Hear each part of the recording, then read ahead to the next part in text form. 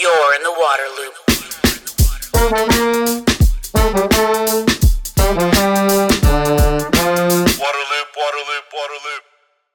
Waterloop is a nonprofit media outlet made possible in part by a grant from Spring Point Partners. Visit waterloop.org for all of our content. This is episode number 141, The Market-Based Model of Water.org. Hundreds of millions of people around the world that lack water and sanitation spend money and valuable time to get access. The market-based model of Water.org has helped 43 million people to use microloans to gain proper access to water and sanitation, and then use the saved money and time to better their lives. The approach is discussed in this episode with Gary White, co-founder and CEO of Water.org, and author of a new book titled The Worth of Water. Gary also shares stories of how people have lifted themselves out of poverty, the role and impact of actor and Water.org co-founder Matt Damon, and the path forward for the organization, which includes helping water providers to expand services to reach more people. You're in the water loop. Welcome to Waterloop. This is the host, Travis. Thrilled for this episode to be joined by Gary White, co-founder and CEO of Water.org. Gary, thank you so much for coming on the podcast. Happy to be here, Travis.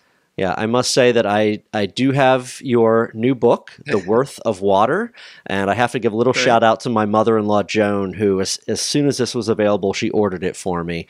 I have read it cover to cover, and incredibly informative. I really think that you guys made it approachable for people that aren't in water, but fascinating for people that are. So I recommend people read this. Want to dig into your work. The thing that really jumped out at me, the revelation for me when it comes to the global problem, is that there's a big number of people that can actually pay for water.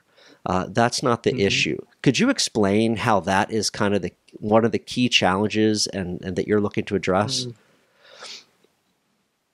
Sure, Travis. Happy to do that. I think, from my perspective, I've kind of run the gamut in terms of when I was an undergraduate in engineering, trying to focus on like going out and drilling wells for people around the world. That's kind of the natural instinct, as an engineer. It's a technical water problem, and you have to raise money and go get wells drilled, and then everybody can get water. Well, the numbers don't add up when you try to do it with a purely philanthropic approach. And so we certainly ran into that, and recognizing that there's never going to be enough charity in the world to make this happen, that is definitely a hurdle that you have to get over. But what we also discovered along the way, having spent decades doing this, and this is what the book is really about, bringing to life the stories and the insights of people around the world who lack water. They're the ones that have the greatest incentive to solve for this. And in fact, when you think about it, everybody in the world today, when they woke up, got water somewhere. So the issue then becomes, like, how much are they paying for that water, both in terms of their time, but also in terms of their, cash.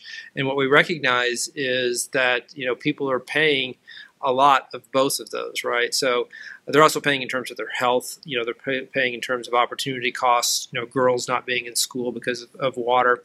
But the two things we really focused on was that, people are spending hours every day walking to collect water, over 771 million people who lack access, and that time has value, and they could be spending that time at more productive activities. And then we also recognize that a lot of people in urban areas are really forced to buy water from this kind of secondary market.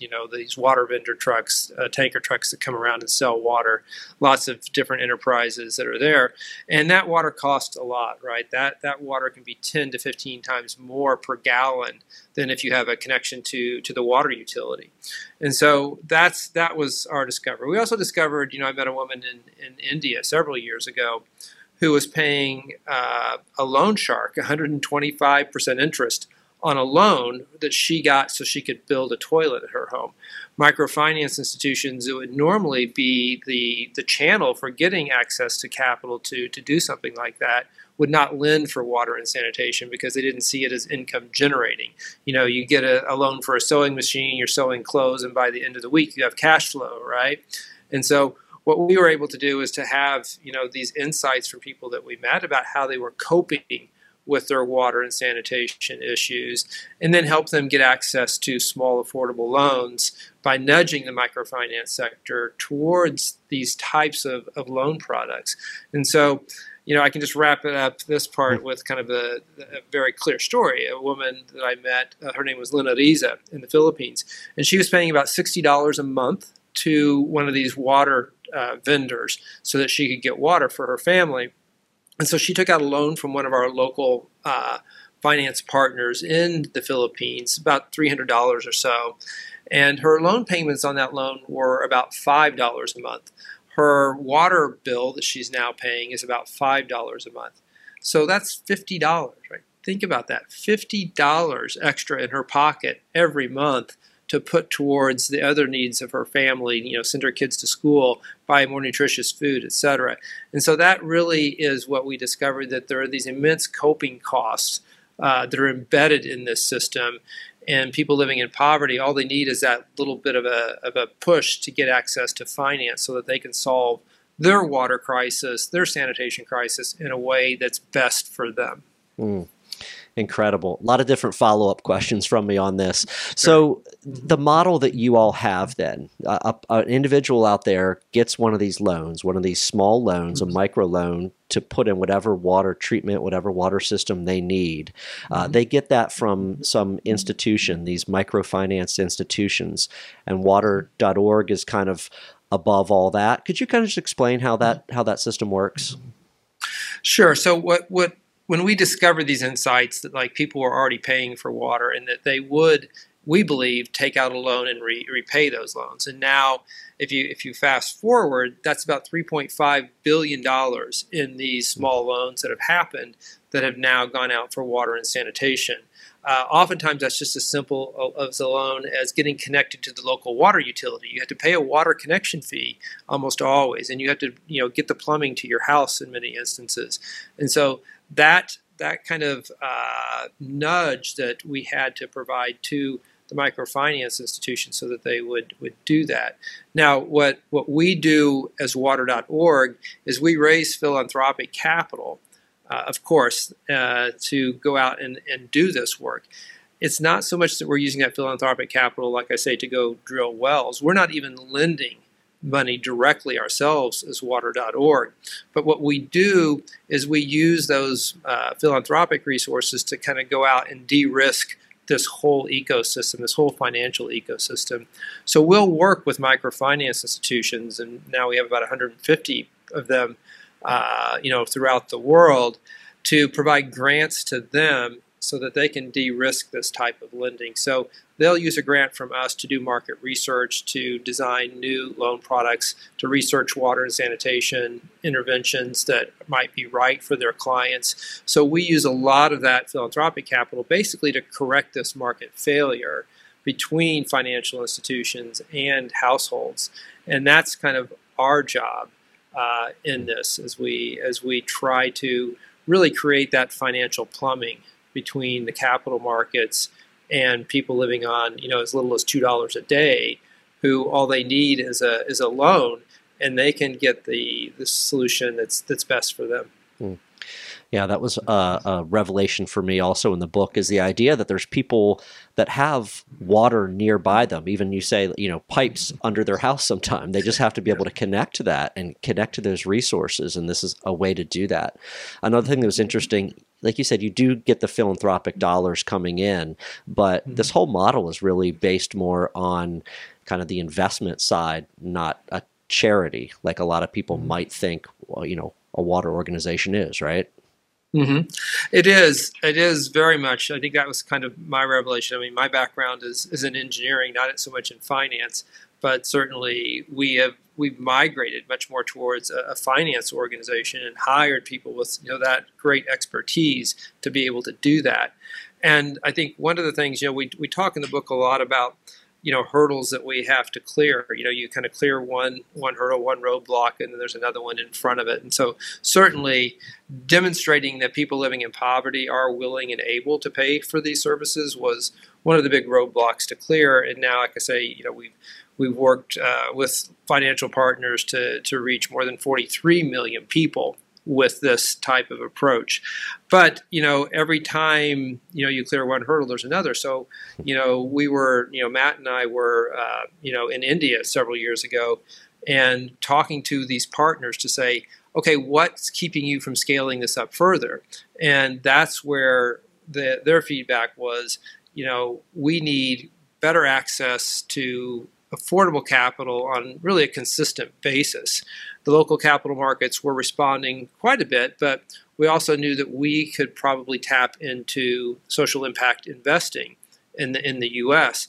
And so our response to that was, well, let's see if we can get you capital at the right price so that you can do millions more of these microloans for water and sanitation. And that really was the birth of what became water equity. So water equity is the world's first asset manager that's dedicated exclusively to addressing the global water and sanitation crisis for people living in poverty.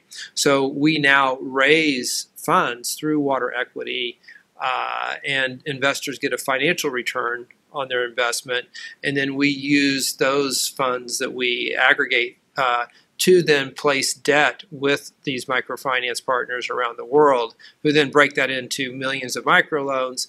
Those get repaid. Water equity gets repaid through its funds, and then it repays investors. So that really was kind of that final linkage of that global financial plumbing, where now we can actually, raise money from investors. Investors get, a competitive financial return on that.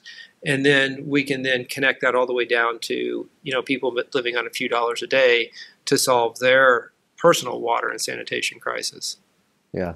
And I just want to call attention to the fact you said 43 million people, right? Mm-hmm. 43 million people you've helped gain access to water and or sanitation through this. That's incredible. Did you ever envision that number coming true one day?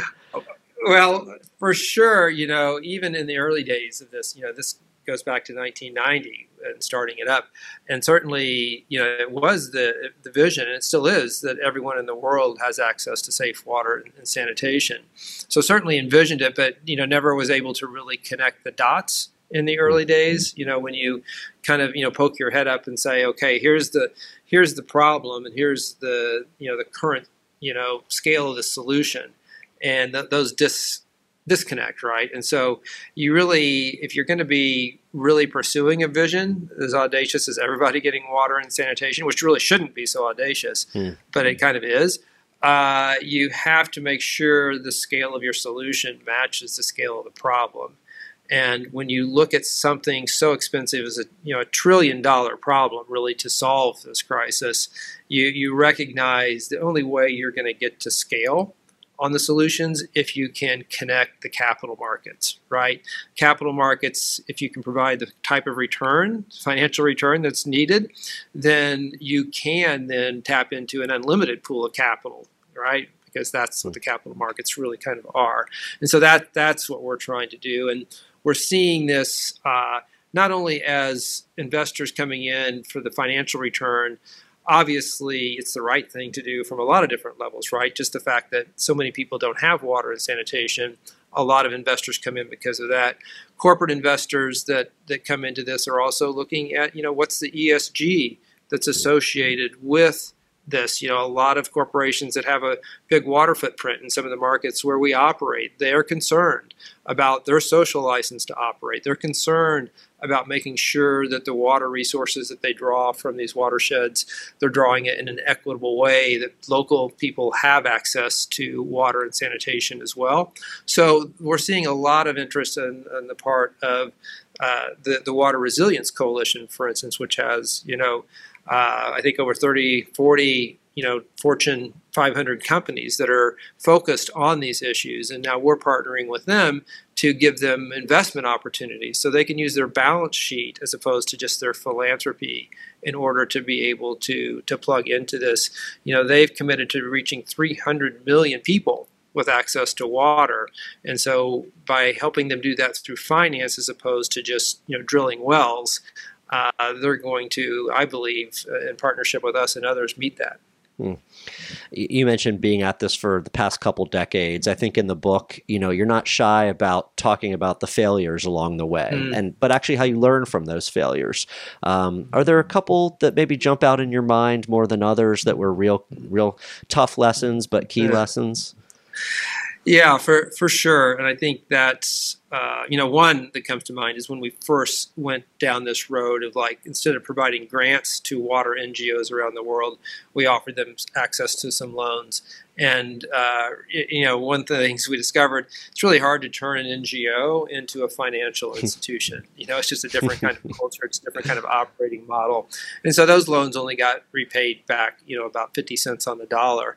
But we learned from that and then learned that, okay, who has that financial expertise? Who can we work through? And that's where the concept of, we had a lot of doors slammed in our face in terms of microfinance institutions when we first started doing this, right?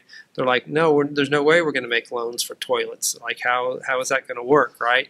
And so it was finally, knocking on enough doors and being persistent enough to find some that were willing to do this with us, again, with us providing them grants to kind of de-risk this. And I think that, that learning of okay, maybe water NGOs aren't the right ones to try to turn into loan originators. Let's go with the people who do. I think one of the other lessons we've learned too is that, philanthropy is incredibly finicky, right? In fact, we've had this experience where we've worked with a lot of funders have given us, 5, 10, sometimes up to $20 million over the course of years. And we go out and reach millions of people with water. We go out and exceed all of the metrics that they have for us.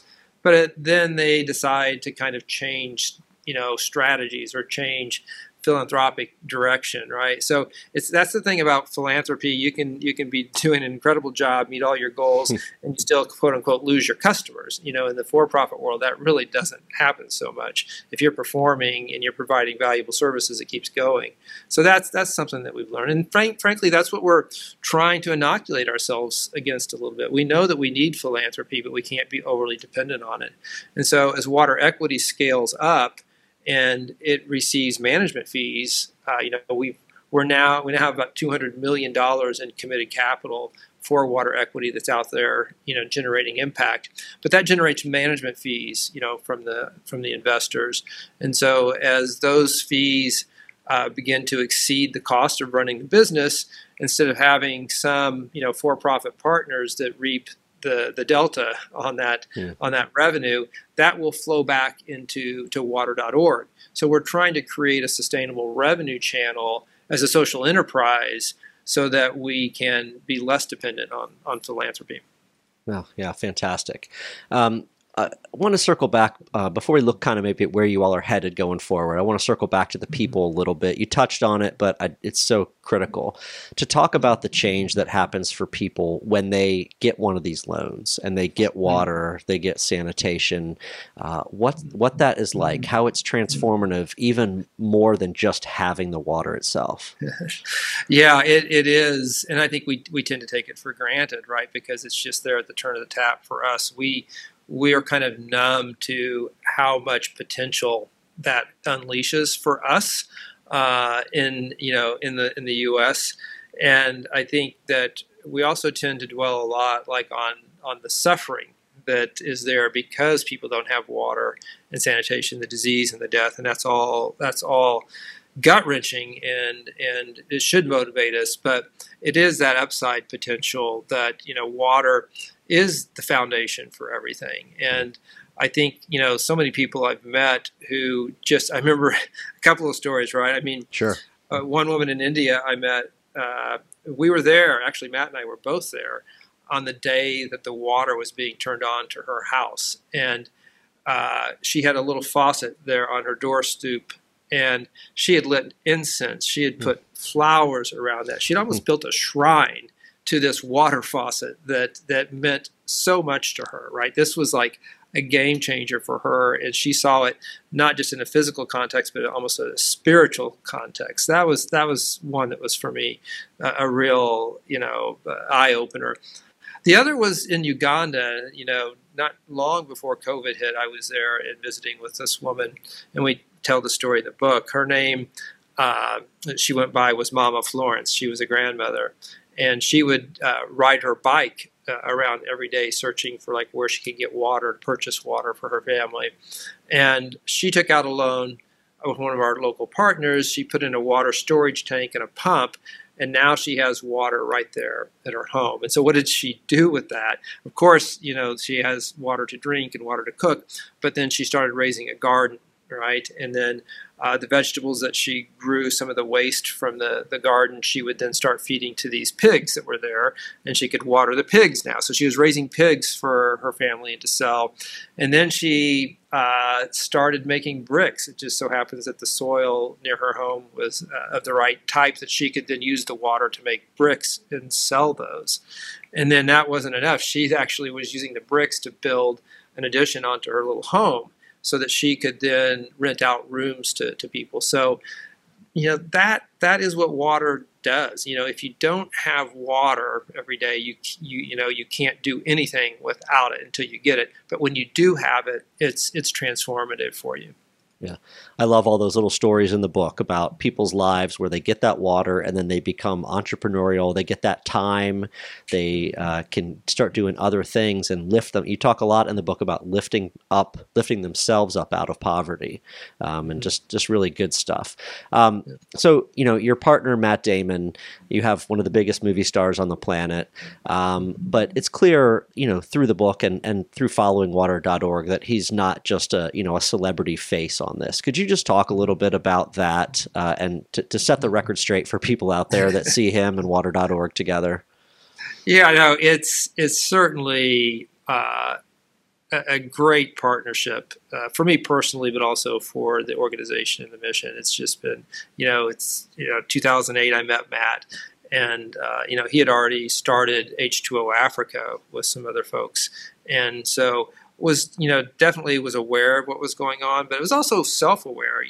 He'll talk about this at length as well. It's just like he wanted to be doing something, and he was, and I think we should all be motivated to do something. But he also had an inkling that maybe their approach wasn't going to be scalable, and that's when he and I were able to connect, and he was able to kind of see where we had succeeded and failed, and then I saw him as an incredible storyteller, right? Being able to hear him talk about the water issues, and so at that point, water.org, we were called Water Partners then.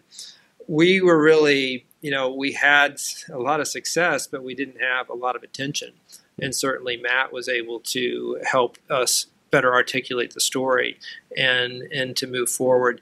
So what it's been is an enduring partnership. That was 2008.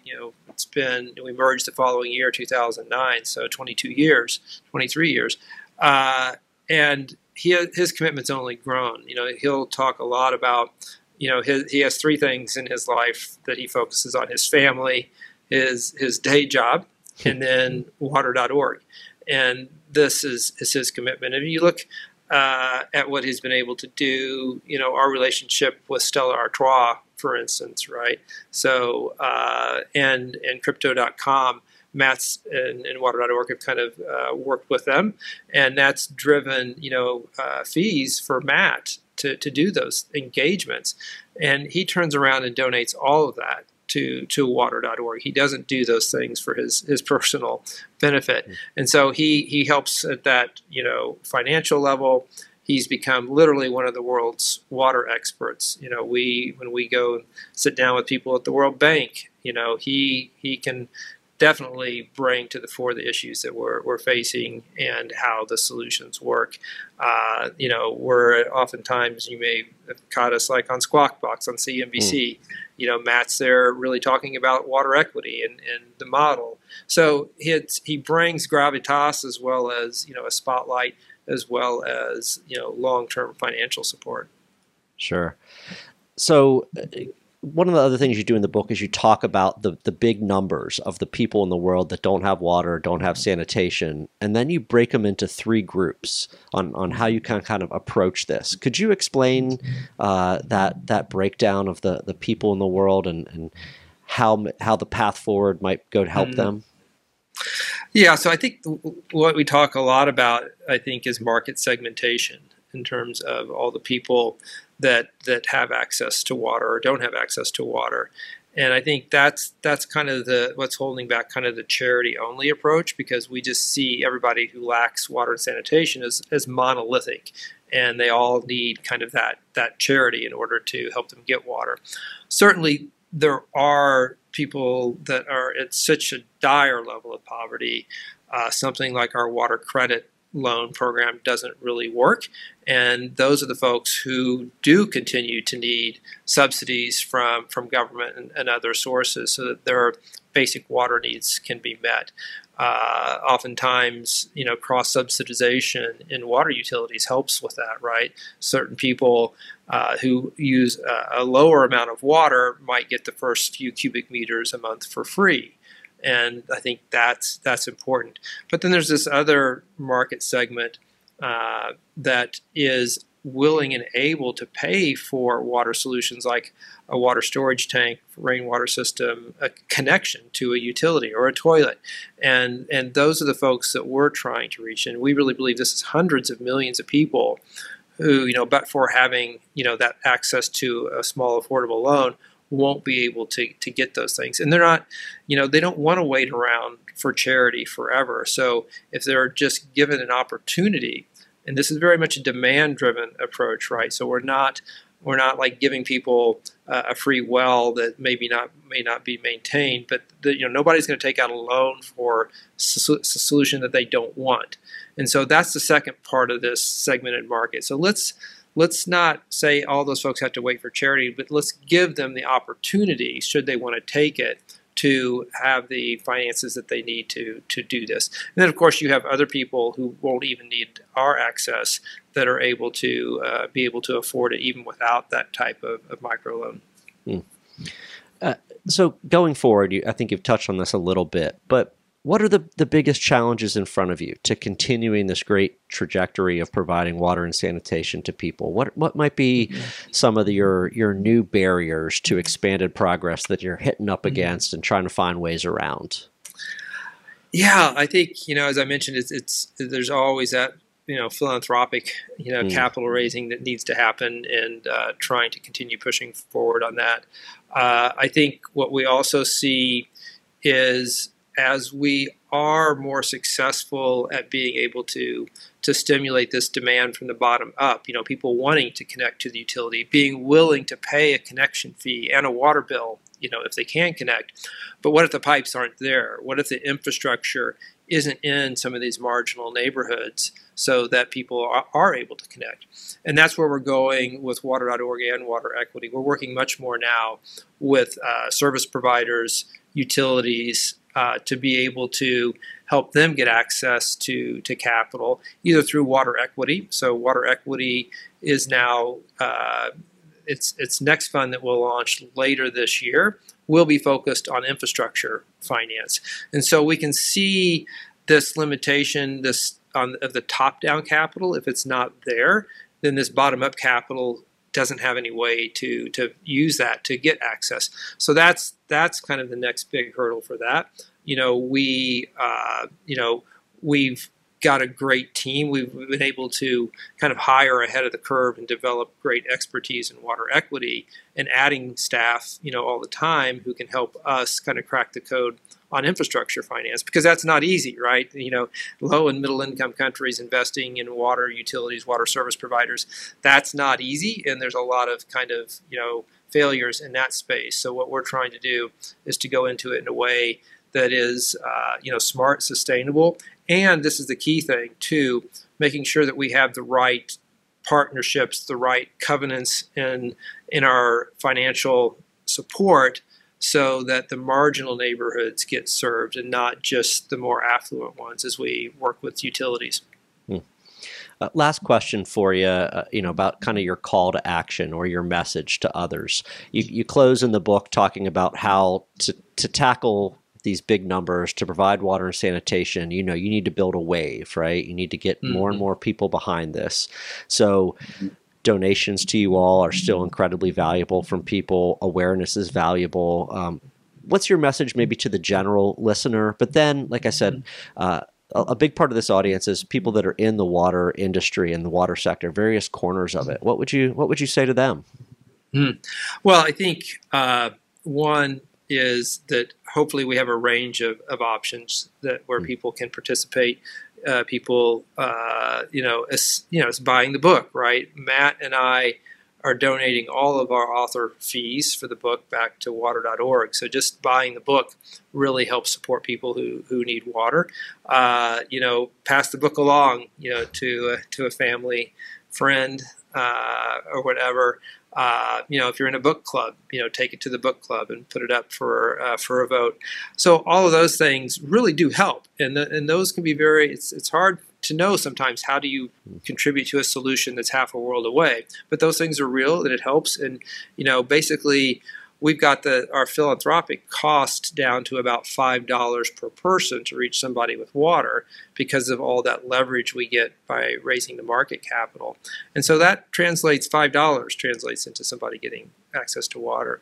And then I think, for people, individuals, other foundations and corporations especially, we're always willing to talk to people about grant support and then about investing, right? So that's the other thing. People, accredited investors, actually can come into a fund and get that financial return while having impact. So what we want to do is create like a lot of on-ramps for people to be able to do this, whether they're motivated by the cause itself or the ESG that it might generate, by the financial return it might generate, or just because they want to know somebody around the world got water because of what they did.